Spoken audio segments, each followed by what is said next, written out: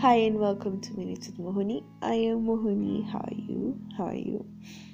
I apologize if my voice sounds a bit croaky. All of a sudden, I'm about to record and I start getting weird sniffles and my voice just gets hoarse. I don't understand. But we soldier on and we will record in the name of Jesus. Amen. So I wasn't even sure what I was going to talk about, but I know we're continuing on the what's it called? On the series of Who Defines It, yeah. And it's probably why I'm having these attacks. I want to talk about disobedience, like the concept of it, where they come from, how is it affecting us, and probably how it looks in our time.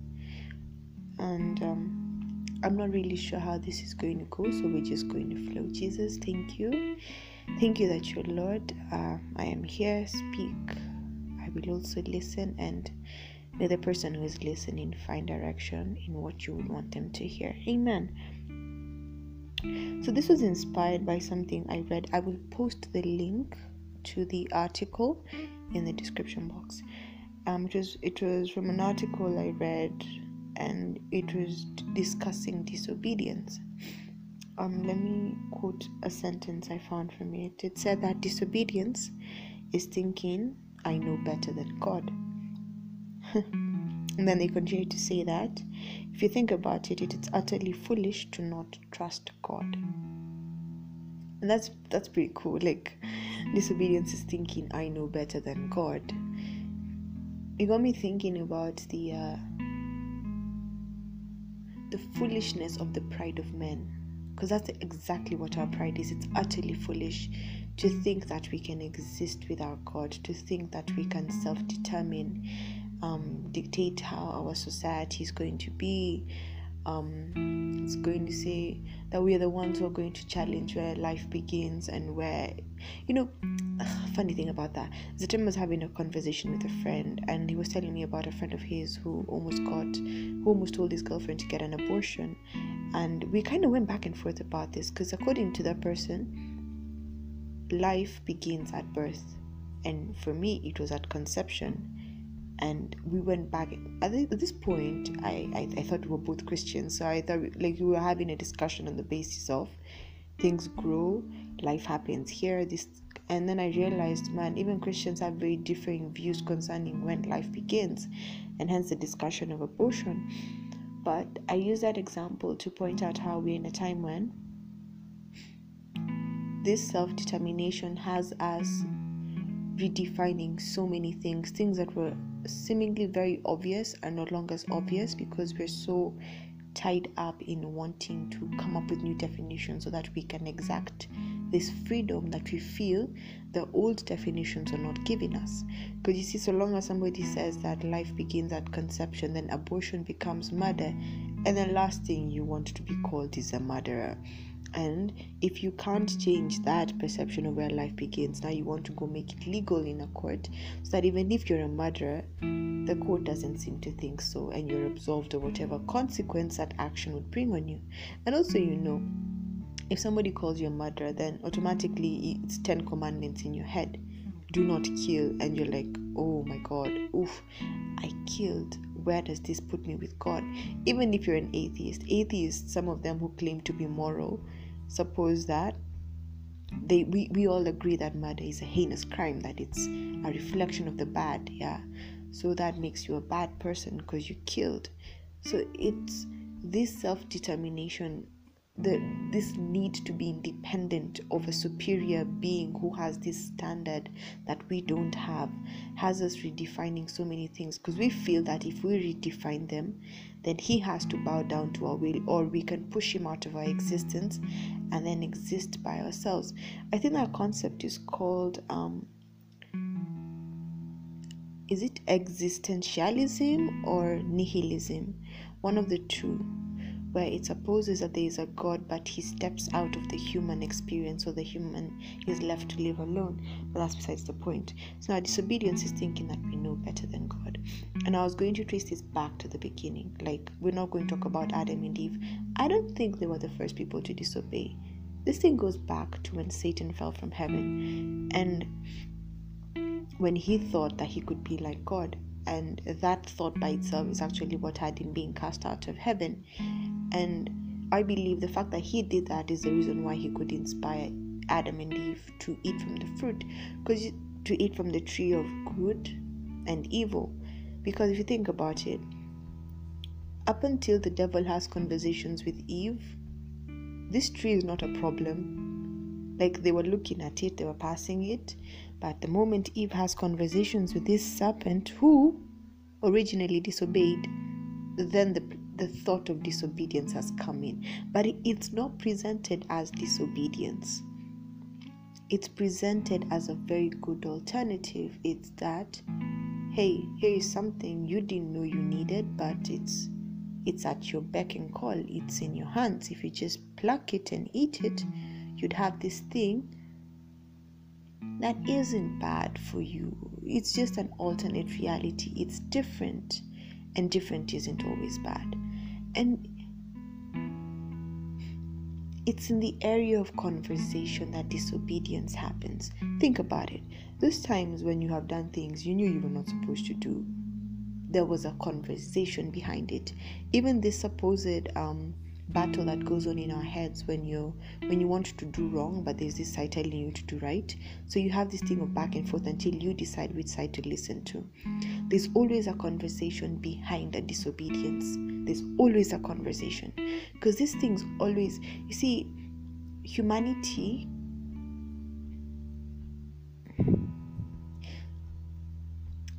I'm thinking so nimehang kiasi. Let me find the phrase.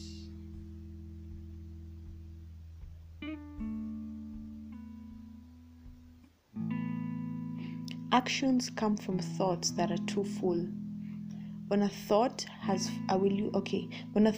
fully matured, or like the example I would give is like when you eat food and you're full. When a thought gets to that level of being mature in that it is full, it is formed, then it produces an action. So you see, disobedience comes in as an idea. It's a fleeting thought. It's just put in your mind, and then the person who planted it kind of goes. But it's the more that you engage it, the more reason it forms in your head, the better chances it has of creating a case that is for it. And the more you engage that case, the more nice it looks. The Bible says that Eve now saw the fruit as being desirable for making one wise. It looked good for food. The more she entertained the conversations of an alternate experience from what God had said, the more appealing this thing looked to her. And that's what happens with disobedience. It's presented to us as an alternate reality. Initially, you know it's wrong, but the more you conversate with it, the more you acclimate to it, the better it starts looking. And now, in the end, when that idea has fully matured, it becomes an action.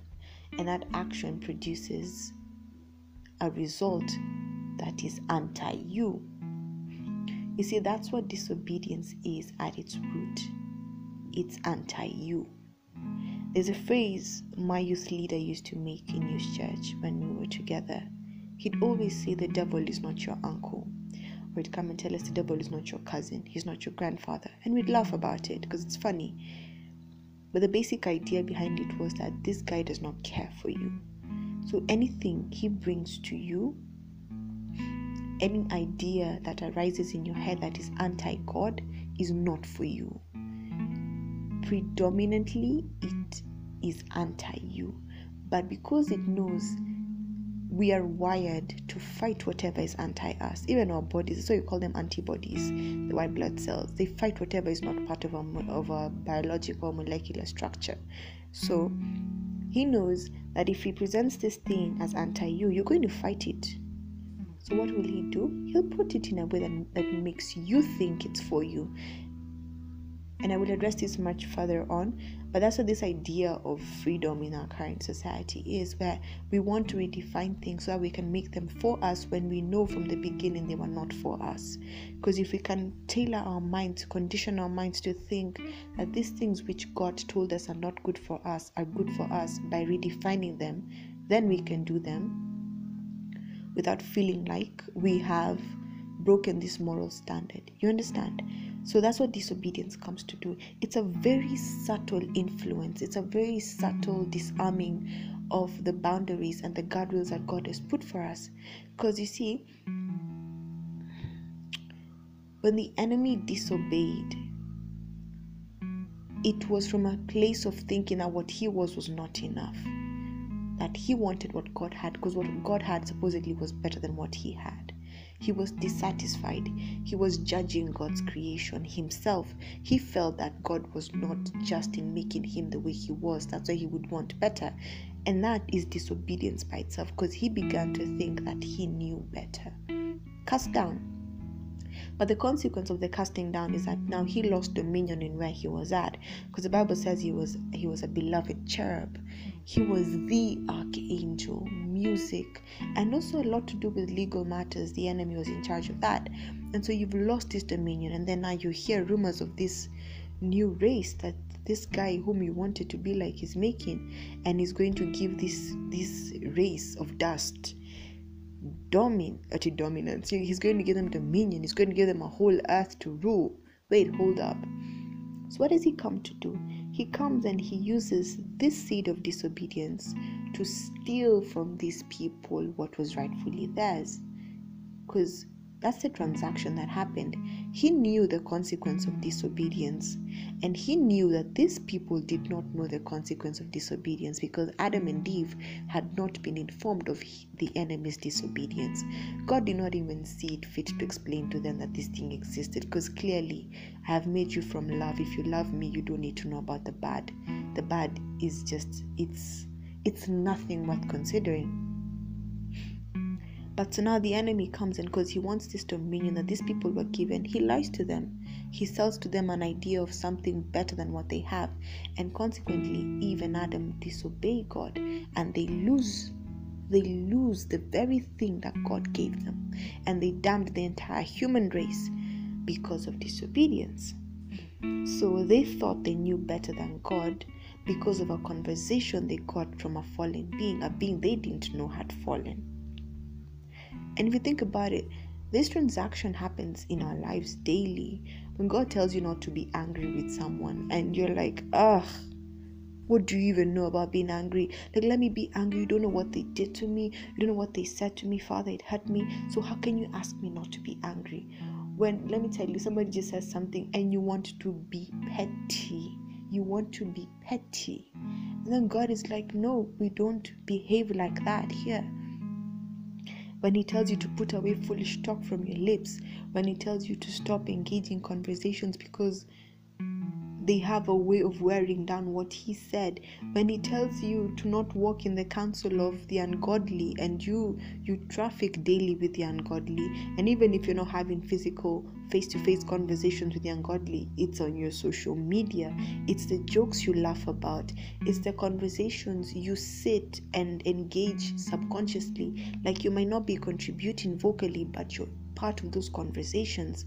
It's when in a matatu, and like if you're in Kenya, there's this radio station called Classic 105, and in the morning the discussions are utter trash. Like, they are good for social media fodder. They are good for the flesh. Like these discussions of this one cheated on me, and it's the most ridiculous trash, and that's the first thing you hear before you get to work. Excuse me. And so I see such kind of things are the influences that the devil uses to have us disobey God. Because then somebody might reason, okay, Sally, so you know what, I'm in a mat, or I'm in a car, or this conversation is happening around me. What could I do? I couldn't switch it off. I can't tell people not to talk. You see? So now we have these excuses as to why we could not do anything about where we were at. But the question is, did you ask God to remove you from that situation? Did you ask him for a way to help you not participate or take in what you are hearing? Because the Bible says that with every temptation there's a way out. So clearly, if we're not seeing the way out, it's because we're not taking this thing back to God. Have you ever thought about what would have happened if Eve and Adam had told God about these conversations they were having with this animal, or this whatever example it is or form the enemy chose to take up? What would have happened if they'd given God the option to dispel everything that they were being told? How much do you let God into? Let me rephrase that. How much of God do you allow in those conversations that want to inspire you to be disobedient? Do you give God a chance to change your mind before you make the decision to be disobedient? Or are you so quick to fall because you know there's going to be grace to cover up that mistake? So we've highlighted that disobedience is thinking that you know better than God, and that it is utterly foolish to not trust God, because as a human being, a person who was made, you really don't know that much. Adam and Eve did not know the consequence of their disobedience. They didn't even know why. You see, ask yourself, why is this thing so concerned about having me do something God did not tell me to do? And that should be something you're asking yourself. Why is this situation recurring? Let's say you're married and there's a girl who keeps coming up, or a man constantly wanting your attention. Instead of indulging the attention so much, just pull back and ask yourself, okay, hold up. Why is this happening? Why am I engaging this? Or you're in school and the opportunity to cheat during exams comes up. You're like, okay, so why am I feeling the need to cheat? And why is this situation presenting itself to me? James has a lot to say about that. I think I'll cover that at some point. James has a lot to say about temptations. And it's also like situations of being angry. Like, you might find yourself in a day, like those days that we say, man, this is the day. It's not the day that the Lord has made, because seemingly everything is going wrong in that day. Sometimes pull back and ask yourself, how is it this day seemingly seems to be this bad? Why is it that there's so much opportunity for me to be offended? There's so many opportunities for me to be angry. And why am I feeling the need to succumb to these emotions? Is there a part of me that is giving them room? Are there things I have been doing or thoughts I've been entertaining that are giving these situations the right to present themselves to me? Because you know what? We really can't give up that much freedom to the enemy, that he's that much in control. Because no, at the bottom of it all was a desire for us to follow that train, and that's the only way that the thought could come to us, because we really wanted it. James says, let no one who is tempted say he is tempted of the Lord, because the Lord cannot tempt anyone, but each one of us is tempted when he is led away by his own desires. Your desires call out to you, they entice you, and then that lust conceives sin. It conceives, it produces sin. Then sin, when it is fully grown, produces death. And I will say that the end of every disobedience is death. And so God told them, if you eat from this tree, I guarantee you're going to die. And the Bible says that death reigned from Adam up until Jesus Christ. We don't know if it was physical death, but we know for a fact from the Bible that people died spiritually. Like, we were separated from God. That separation from God is what death is. And we continue to see it, because now we live in a culture that thrives in death. A culture that thrives in being separated from God. That even believers who affirm that Jesus Christ is Lord don't live as if He is Lord. We continue to separate ourselves from Him. We don't want Him as part of our sexuality. We don't want Him to be part of our love lives. We don't want Him to be part of our parenting. We don't want Him to be part of our finances, part of our governance. We want God to be part of everything else apart from what He would want to be part of. Like, you see those areas that God wants to influence, which is basically all of us. We don't want Him there. We're like, God, you stay in your religion box. I will visit you on Sunday for a couple of hours and probably not even listen fully. Like, I'll just take in the bits that endorse this death that I want to relate with more.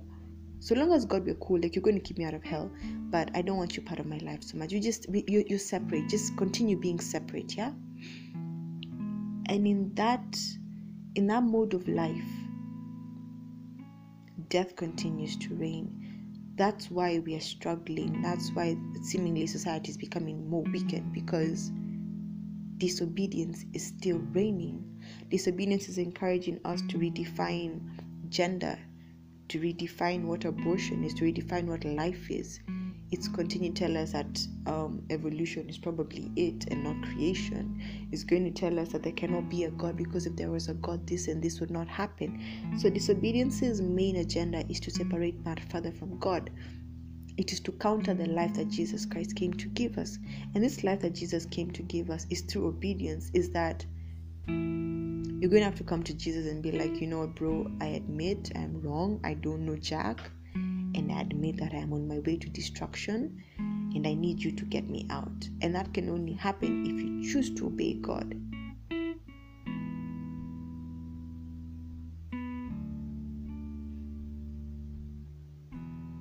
I think I'll say a couple more things and just stop it here, because this thing is becoming too heavy. I will address a bit of woke culture, because there's a thought that just kept recurring in my mind when I was thinking about this disobedience thing. How woke culture destroys, and I'd say the main, like, prevalent example of this is America. Like, looking at that country right now, whoa, my God, wokeness is not helping. It's not helping. It's destroying their businesses, their economy. It has completely destroyed their moral structure. That a nation that was predominantly founded on God is now so anti-God, it is a problem. And when I was thinking about woke culture, God started doing like word plays in my mind concerning disobedience. He started saying like disobedience is the dis, and then put like a hyphen and then say obedience. Now that dis could stand for distractions, it can stand for distance, and these two couples, they create destruction as in DES, like when you demolish a building or an infrastructure. And that disobedience is usually sparked by lack of knowledge. Think about it. If the enemy had known that his make was enough, he would never have disobeyed. If Adam and Eve had known what the enemy wanted from them by having them disobey, they would not have disobeyed. Right now, woke culture, with all its definitions and its need for freedom and all that stuff, that kind of thinking has led them to a state of living that alleges to be freedom but is actually disobedience, and is leading them to more destruction. Because if this thing is really working, how is it that the produce of it is all this negative stuff, is all this hurtful stuff? Which proves that when you're tempted to disobey, there is something you do not know. Use that as the baseline for it. Even if you're not going to obey God, like, but every time you're just tempted to do some stupid ass stuff, like to start saying, oh, this, when you're tempted to just go against the basic moral fracture of what society is, like not to kill, to not hate your brother, to not go sleeping around with your friend's husband or wife, when you think about that, when that happens, just to know there's something you do not know that is making that disobedience or that temptation alluring to you. There's the fine print you did not read. And because there's a fine print you have not read, when you succumb to the temptation or to the idea of disobedience, there's something you're losing that is bigger than the freedom you think you're getting by disobeying. Disobedience will always allege to offer you freedom, but that freedom is just chains. It's bigger chains, it's worse chains, it's mental chains where things that were formerly so stupid and foolish now become doctrines. They become binding, they become ideas that you have to live by now, because they have forced you to think that that's where your freedom will be. But the more that you push in it, the more you're stuck. And now they've got into a place now where if you do not ascribe to being woke, you're a bigot, you're a chauvinist, you're a misogynist, you're racist, you're this, you're intolerant, and yet they display the very same characteristics of what they claim the people who are anti them are doing. Woke culture will tell you that if you're not for them, if you're not with them, you're against them, that there's no middle ground here, that God is not good, that man has the ability to define what good is, that man has the ability to rule himself, that there can be no disobedience because man is a god to himself, and so he gets to decide what is good, what is bad, what is acceptable, what is not. But that's why I started by saying that the pride of man is the most foolish thing that has ever existed. That it is foolishness to think that you can rule yourself. That by disobeying God, you are loving yourself. Woke culture is anti-you. Disobedience is anti-you. Ultimately, to live outside of God is the definition of self-harm. You self-harm when you separate yourself from God. You self-harm when you try to push the boundaries of the instructions He gives you, no matter how small they seem. Even if He tells you to wake up at 7 and you decide to wake up at 8, that is self-harm. And it's because the one that loves you more than you could ever love yourself has given you an instruction. When you go against that instruction, you're telling Him that you supposedly love yourself more. But how can you love yourself more than the one who loves you more than He loves Himself? Anything you do outside of God will harm you. It doesn't matter how it comes packaged. Ultimately, it will harm you because the source of that disobedience does not like you. He does not exist to make you happy. He does not exist for your freedom, for your joy, for your supposed cruise through this life. He wants your destruction, and He will package your destruction in the packaging that you like so that you can accept it. But ultimately, He wants you out.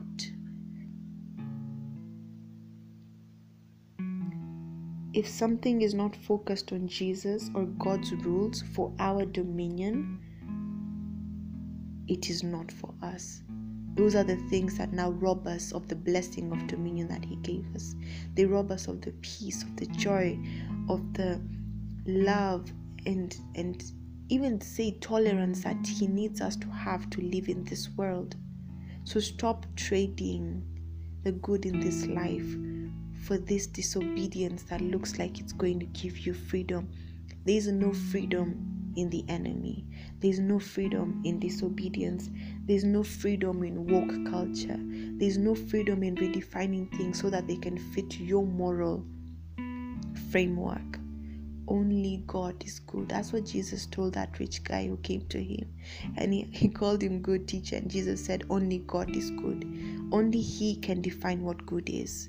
It's not you, it's not your school, not your experiences, not your pastor, not your parents. Only God. So stop self-harming. Stop self-harming. All these things that God tells you not to go to, they're there to harm you. So when He tells you not to go there, He's looking out for you. Stop thinking that you have your best interests at heart. The Bible says in Jeremiah 17:9-10 that the heart of man is deceitfully wicked. It will deceive you. The one who carries it, it will deceive you. And the Bible says that only God knows the heart. Only He searches it out and examines its content. So don't think, do not lie to yourself that you're smart enough to know what you really want, that you're smart enough to know what is good for you. You really don't. Submit that pride that comes as self-protection and give it up to God and let Him show you what is really good for you. Because what does it profit a man if he gains the whole world but loses his own soul? And that's what disobedience wants from you. It wants to cost you your soul. It wants to cost you your soul. Jesus, thank you. I thank you for this discussion, my God. And I pray, Lord, that you may free us from the clutches of disobedience and all these things that come, that want our allegiance, that want to distract us from you, that want us to harm ourselves and leave us in places where we condemn ourselves for what we did because we obeyed them instead of obeying you. Help us make obedience to you the primary desire of our lives. And I pray, Lord, if the people who are listening would not condemn themselves, that would not be subjected to guilt because of the mistakes they've made, and to know that your blood offers freedom from whatever we did past, present, and whatever we will do in the future. And thank you that you love us more than we would ever love ourselves. In Jesus' name we pray and believe. Amen. So think about it and hit me up. Apparently Anchor has a way of sending messages. I'd like to hear what you have to think about this. Challenge my discussions, challenge my presentations. Yeah, let's have conversations that are life-giving. Enjoy your day, night, or morning.